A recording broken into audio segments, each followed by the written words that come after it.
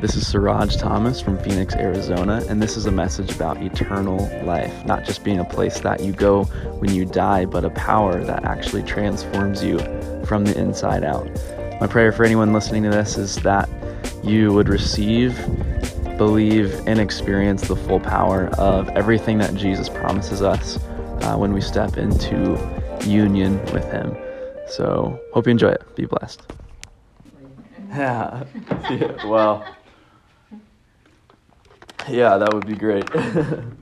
All right, so gonna say it again. This is Juice right here. I met Juice on New Year's Eve. We met at it was like an outdoor gospel meeting. Really a guy that I knew just a long time ago, like 5 years ago now, Chris from California. He was coming through just preaching the gospel outside. It was really cool. And I met Juice there, and Juice was like, yeah, I want to follow Jesus. He raised his hand, and so Lex and I just got to meet him and say, hey, like, I'm Raj, this is Lex. And so we've just been hanging out since. And, yeah, I mean, we've just been going through it, huh? Like, we've been going through John and, like, just what is the gospel. And then, man, like, just going through this simple gospel, like, just explaining, like, this is what Jesus did on the cross. I'm like, like, I could just never get away from this message. Like, this is what pumps me up. Like, this is what gives me life. This is what gets me out of bed in the morning. Like, this is everything to us. And so I want to talk about the gospel. I want to talk about what the gospel is and how it's so much more than what we just get so used to saying it is in church, you know. It's a life, it's an experience, it's a union. And so it's just been our joy together to go through that. And your Swahili Bible comes today in the mail, so it's out for delivery. I just checked the Amazon update. But yeah, I want to start at maybe what is probably the most famous verse in the Bible. Do you guys know what I'm about to read? 3:16. Yeah, that's right.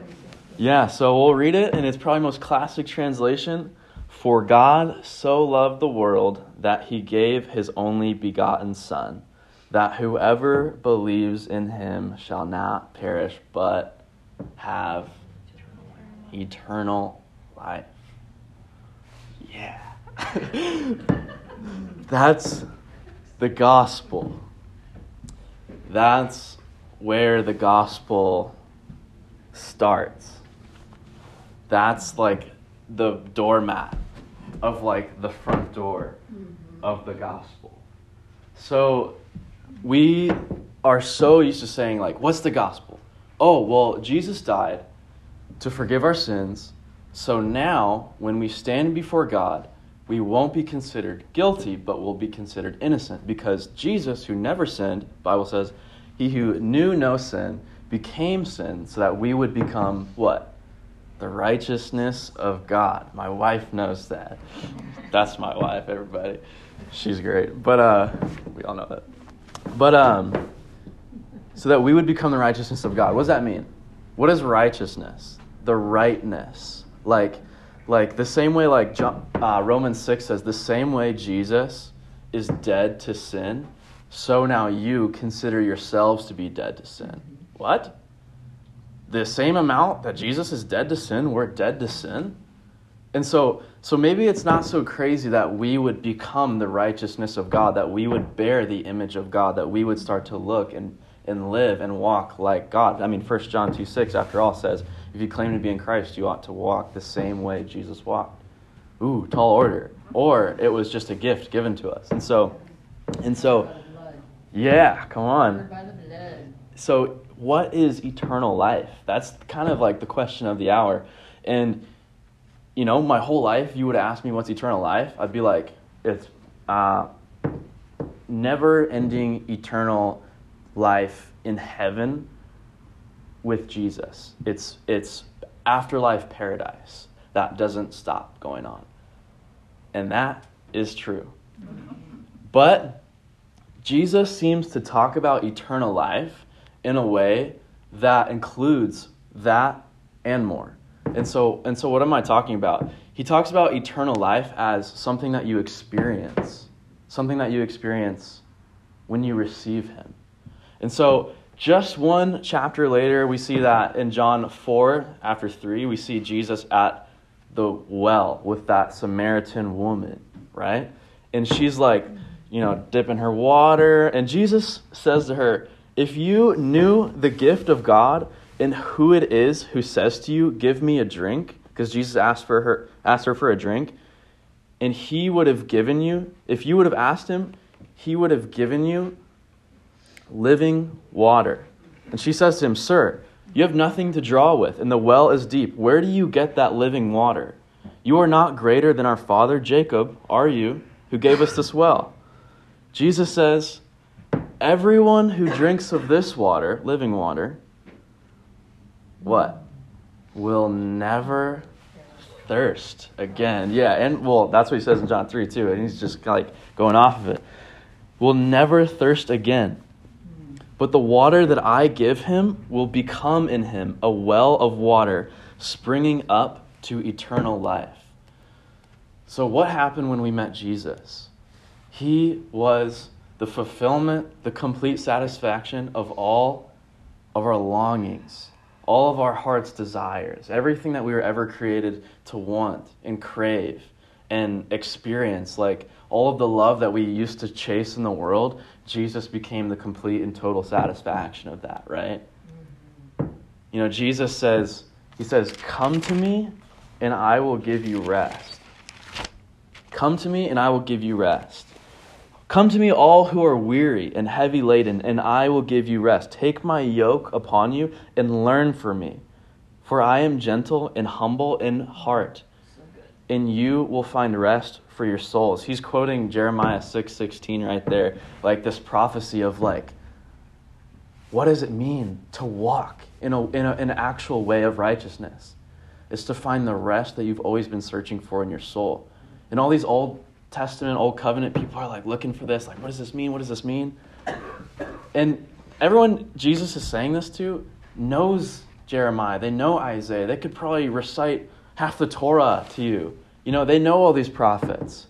Jesus was the fulfillment of all of those prophecies. And he says, hey, come to me. And the thing that you have been looking for a couple thousand years, I will give it to you. I will give you rest for your souls. For my yoke is easy and my burden is light. That's awesome, huh? And so Jesus is inviting us into this experience called eternal life. He lays it out probably more explicitly in John 17 than anywhere else. And he says, eternal life is this, : I love colons because it's just like, that's how they're just going to get right into it. Like, it's going to be specific, I should have been an English major or something, but he's like, eternal life is this right here. Get ready. Get your notepads out. To know me.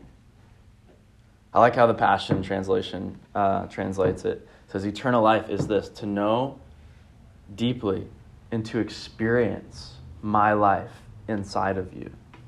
When does that start? It starts like now. So what if we're experiencing eternal life now? So we have kind of maybe accidentally boiled the gospel down to being simply, I need to get my fire insurance, my hell-proof card by praying this prayer, and then I won't be guilty on the day of judgment, and I can go to heaven instead of hell. And in the meantime, I got to do my best and hang on and try not to cuss and make it to church. And then at the end of it, God will just be more incentivized to say, well done, good and faithful servant, when maybe the other guy, he didn't have to say that, even though he prayed the prayer, and that's how it all boils down to the workers in the field parable. I don't know. But I'm trying to tell us that it's more than that. It's just more than that. Like, Jesus saved us from what we were and transformed us into what we are now. Like Paul, time and time again, says, you were sinners. This is the stuff that you were wrapped up in. But then you got saved, washed, and transformed, and now you are something else. You were a sinner, now you're a saint. And why do we say that we are sinners saved by grace? We were sinners, we were saved by grace, and we were transformed into a saint. What we were should not look like what we are, because what we were without Jesus is not what Jesus looked like. And if Jesus became sin, became what we looked like so that we would become what he looked like, then why are we identifying with a life of sin when that's not who we are? We're not over here anymore. We're like way over here and then 10 miles down the road. We're not remotely sinners. Like the same amount that Jesus is dead to sin, so are you. Like Paul says, when you came to Christ, all that stuff, that strife, that immorality, I'll get into that a little bit more. He's like, we know what circumcision is, right? We lived in the flesh. We were dominated, controlled. We were slaves to the flesh, right? Like we were talking about, like, what is slavery? It's like someone's got a chain around your neck and they can pull you. You don't control your own decisions. You're influenced. You are not the master here. You are a slave to sin. That's who we were outside of Jesus. We see people out in the world. Why can't that guy put that bottle down? Why can't that girl out there put that needle down? How could we condemn them for that? They are not being controlled by themselves. They're being controlled by something in them. Don't be hard on these guys, okay? What they need is Jesus. They don't need a lecture. You know what I mean? And so Paul recounts this, his old life in Romans 7. He's like, oh man, I was a slave to sin. He's like, it's not me who does this. It's the sin that lives inside of me. And he says, I am a slave to the law of sin and death. So he's probably not talking about himself as a Christian, right? Why? Because Romans 8, he says, oh, but I'm free from the law and sin and death. He's like, thank God that I am free from sin, that my sinful nature is dead. He's like, my old self, my old flesh died with Jesus. So Colossians 2:11, he says, when he's talking to the Colossians, when you came to Christ, he performed a circumcision on you, cutting away all that old extra stuff that doesn't belong. The removal of your sinful nature. Whoa. So our nature changes. I think it's 1 Peter. He says, we are become partakers of a divine nature. The old is gone. The new is come. It's not, you got a black dog and a white dog, and the one you feed is the one that's going to win, and they're just warring against each other. And we use scripture for that, like Galatians 5. The spirit wars against the flesh. Bad translation. If you look at the original Greek, it says they're just contrary to each other. They don't agree with each other. They're polar opposites. Of course, that makes sense. So why are we creating this narrative theology saying that, the good part of me is going to fight the bad part of me? I promise you, if we wake up in the morning being like, God, thank you for that huge load off my shoulders, that I'm not what I used to be, and then I just get to be loved by you and abide in you and live in you and experience your life in me. Like, Jesus, you just want to live your life through me. Like, I have died with you, Jesus, and now it's just you living through me. Let's just sink into this. Like Paul says, hey, take off those old garments, put on these new garments of grace and righteousness. What does that word mean? It means to put on, and it's the Greek word is enduo. Man, we make these works, that's a bad translation. Well, why are we saying put on? You know what enduo means is to sink into something. Oh, I like that. It's like getting into a hot tub and be like, oh, this is nice. You know what I mean? It's like a whole new experience. And I was like that when I was wrapped up in bad stuff. Like, I encountered grace. I met this person named Jesus, and I just stepped in, and I was like, Jesus, I don't really know you that well. I don't know everything about you, but I'm just going to step into you and see what happens. And then all that old stuff, it was like water and oil. It just, like that, all that sin it goes. Like, Jesus cleans you. He says, you're already clean because of the words I've spoken to you. And he says, well, 98%, 99%. If you have a bottle of water like this, and on the label it says purified water, only 1% fecal matter, only 1% poop. Is this purified water? No. Well, what if it's only like 0.01% poop? I wouldn't drink it. Well, maybe you won't taste it. Maybe no. If Jesus is saying you are clean, you are holy, you are the righteousness of God, it is time for us to believe it. It is time for us to believe it.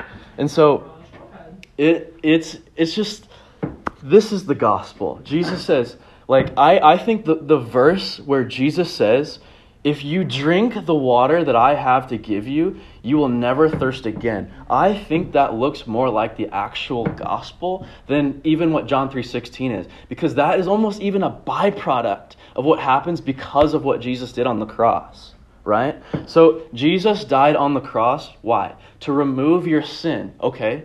Why? Why did he do that? Because our sin was like God is like, here, let me hug you. Like let's say this camera is me. Hey, Rick, again.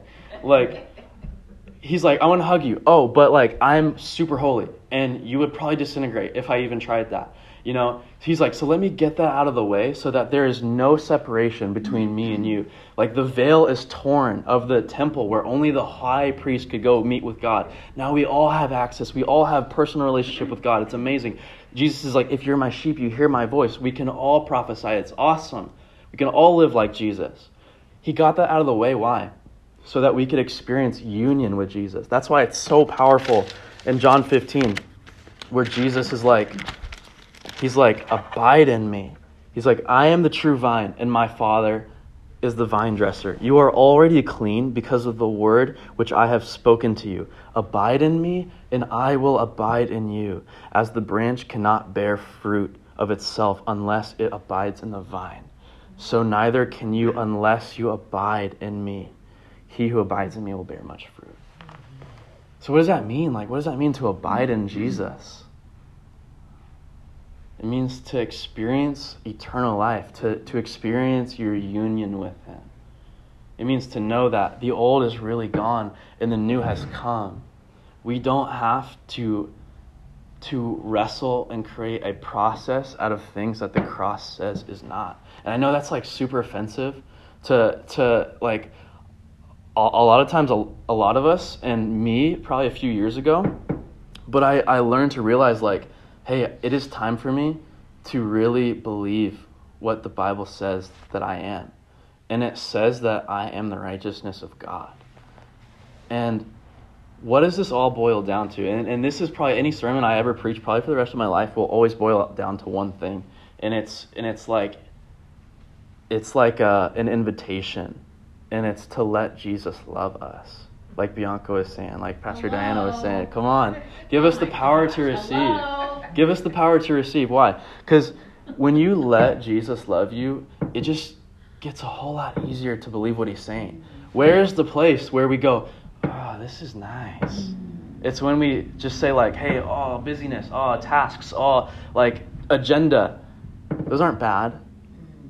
But don't let it distract you from Jesus. Do business, do tasks, do agenda. Do it with him. You know what I mean? Just say, so we're gonna go into a little activation, okay? So everybody close your eyes, okay? Yeah. And for a sec, let's just become really, really still, okay? Almost feel like if you can feel your own heartbeat right now. And I want you to envision Jesus' blood running through your veins. And I want you to envision it as the very breath of God that's filling your lungs. And that your right arm is Jesus' right arm. And your left leg is Jesus' left leg. And it's like you're starting to forget where he starts and you end, because you are in this somehow mysterious but beautiful union with Jesus. and stay in that place, I just want to read something over you, okay? This is Galatians 5, where Paul says, walk by the Spirit. And he talks about if you're led by the flesh, you will experience, all these old things that you used to, like, outbursts of anger, idolatry, jealousy, blah, blah, blah. Don't need to get into it. But if you are in the Spirit, like he says, Romans 8:9, you are no longer in the flesh, but now you are in the Spirit. This is us. This is us. Slow down for a second. Just feel Jesus sitting right next to you. Some of you guys will even feel like his body heat, his warmth. Yeah, Holy Spirit, we just invite you right now with fullness into this experience with you. We thank you just for letting us abide in you right now. Just slow down and be so conscious of you. Let me just read this over you. But this is what the fruit of the Spirit is, which means these are the things that are living in you. The love of God is living inside of you. The joy of God is living inside of you. The peace of God is living inside of you. Let's take a minute right there. The peace of God is living inside of you. Yeah, I feel that. Yeah, thank you that's your fruit in me. And then I don't have to work for that. The patience of God is living inside of you. The kindness of God is living inside of you. The goodness of God, it is living right on the inside of you.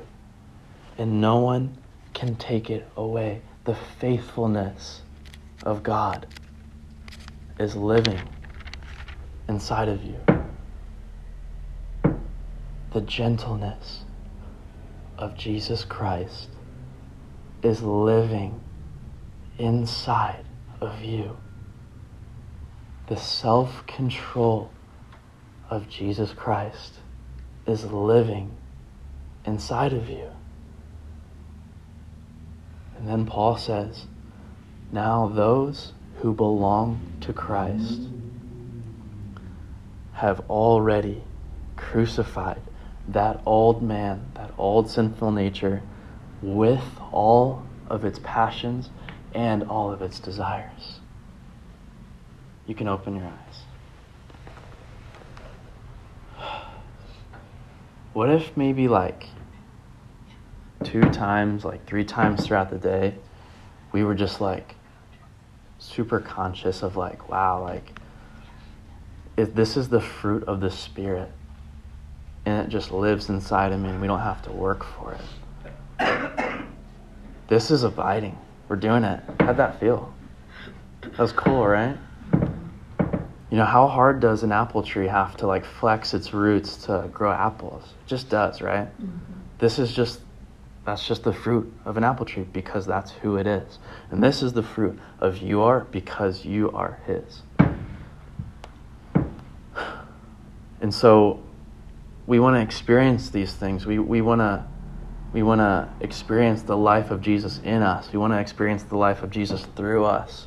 We want to have that boldness, that courage, everything that we could ever be looking for. Oh, I wish I was more this, or oh, I wish I was more that. I wish I was more godly in this way or that. What's our key? What's our solution? Well, Jesus said, well, if we're looking for that fruit, what's Jesus' instruction to us? Abide in me, and I will abide in you, inside of you. As the branch cannot bear much fruit of itself unless it abides in the vine. I am the vine, you are the branches. He who abides in me and I in him, he bears much fruit. I've heard it said 99% of spiritual warfare is distraction from the presence. That's like everything the devil wants. Because man, I tell you, if you can really just latch on and like lock eyes with Jesus through your whole day, it takes practice for sure. But yeah, the devil will never be more afraid of you. I promise. You'll never be more held and loved and conscious of who Jesus says you are unless you're in that place of abiding. And that is a beautiful place to live. Super beautiful. It's the gospel. This is eternal life, and it starts now. This is eternal life, and it starts now. It's not when we die. One day we get to go to heaven. It says, Jesus, hey, come to me, and I will give you that rest that you were looking for. This feels good. Yeah, we get to live there all the time. It's super good. So I'll pray and bless us, and then maybe we will stop this thing, and then we'll do questions or anything like that.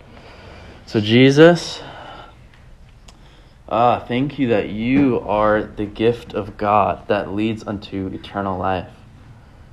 Thank you that the stuff that distraction taught us or tried to convince us would satisfy us is actually, we're just looking for you. That we just have to drink you in. That we would just consume your blood and your body, and that it would fill the deepest crevice of every crack in our heart, Lord. That we would realize our healing, our wholeness, that we would realize everything that you did for us on the cross. Thank you, Jesus. Thank you, Jesus, for any time throughout our day that we might get a little bit distracted, just for tapping us on the shoulder, just reminding us that you're right there, that you're right in front of us. You just want to lock eyes with us and live in love with us. Yeah, thank you, Jesus, that you are continually just fixing our gaze back onto you, because you are the water. You are the bread. You are the source of life. Like the disciples said, where else could we go? There's nowhere else we have found life like this. Jesus, thank you that is who you are, and we have full access to you. Thank you for dying on the cross to remove the sin so that we could just fully have union with you and embrace. Thank you for the romance we get to experience with you. So Jesus, we pray, give us all the power we need today and tomorrow and forevermore to receive all of the love that you have for us. Give us all the power we need to receive all the love you have for us. And just help us to be good at sitting and experiencing your love. When we pick up our kingdom tools and ministry tools, Lord, if we think that that's what makes us close to you, then lay it down for us for a minute, Lord, and just don't let us get distracted, even by good things, Lord. Just help us fix our gaze on you. Help us to receive your love. Help us to abide, Lord. Teach us, Jesus. Teach us to pray. Teach us to abide. Teach us to be conscious of who we are in you, who you are in us. Let us be sensitive to your voice. In Jesus' name we pray. Amen. Amen.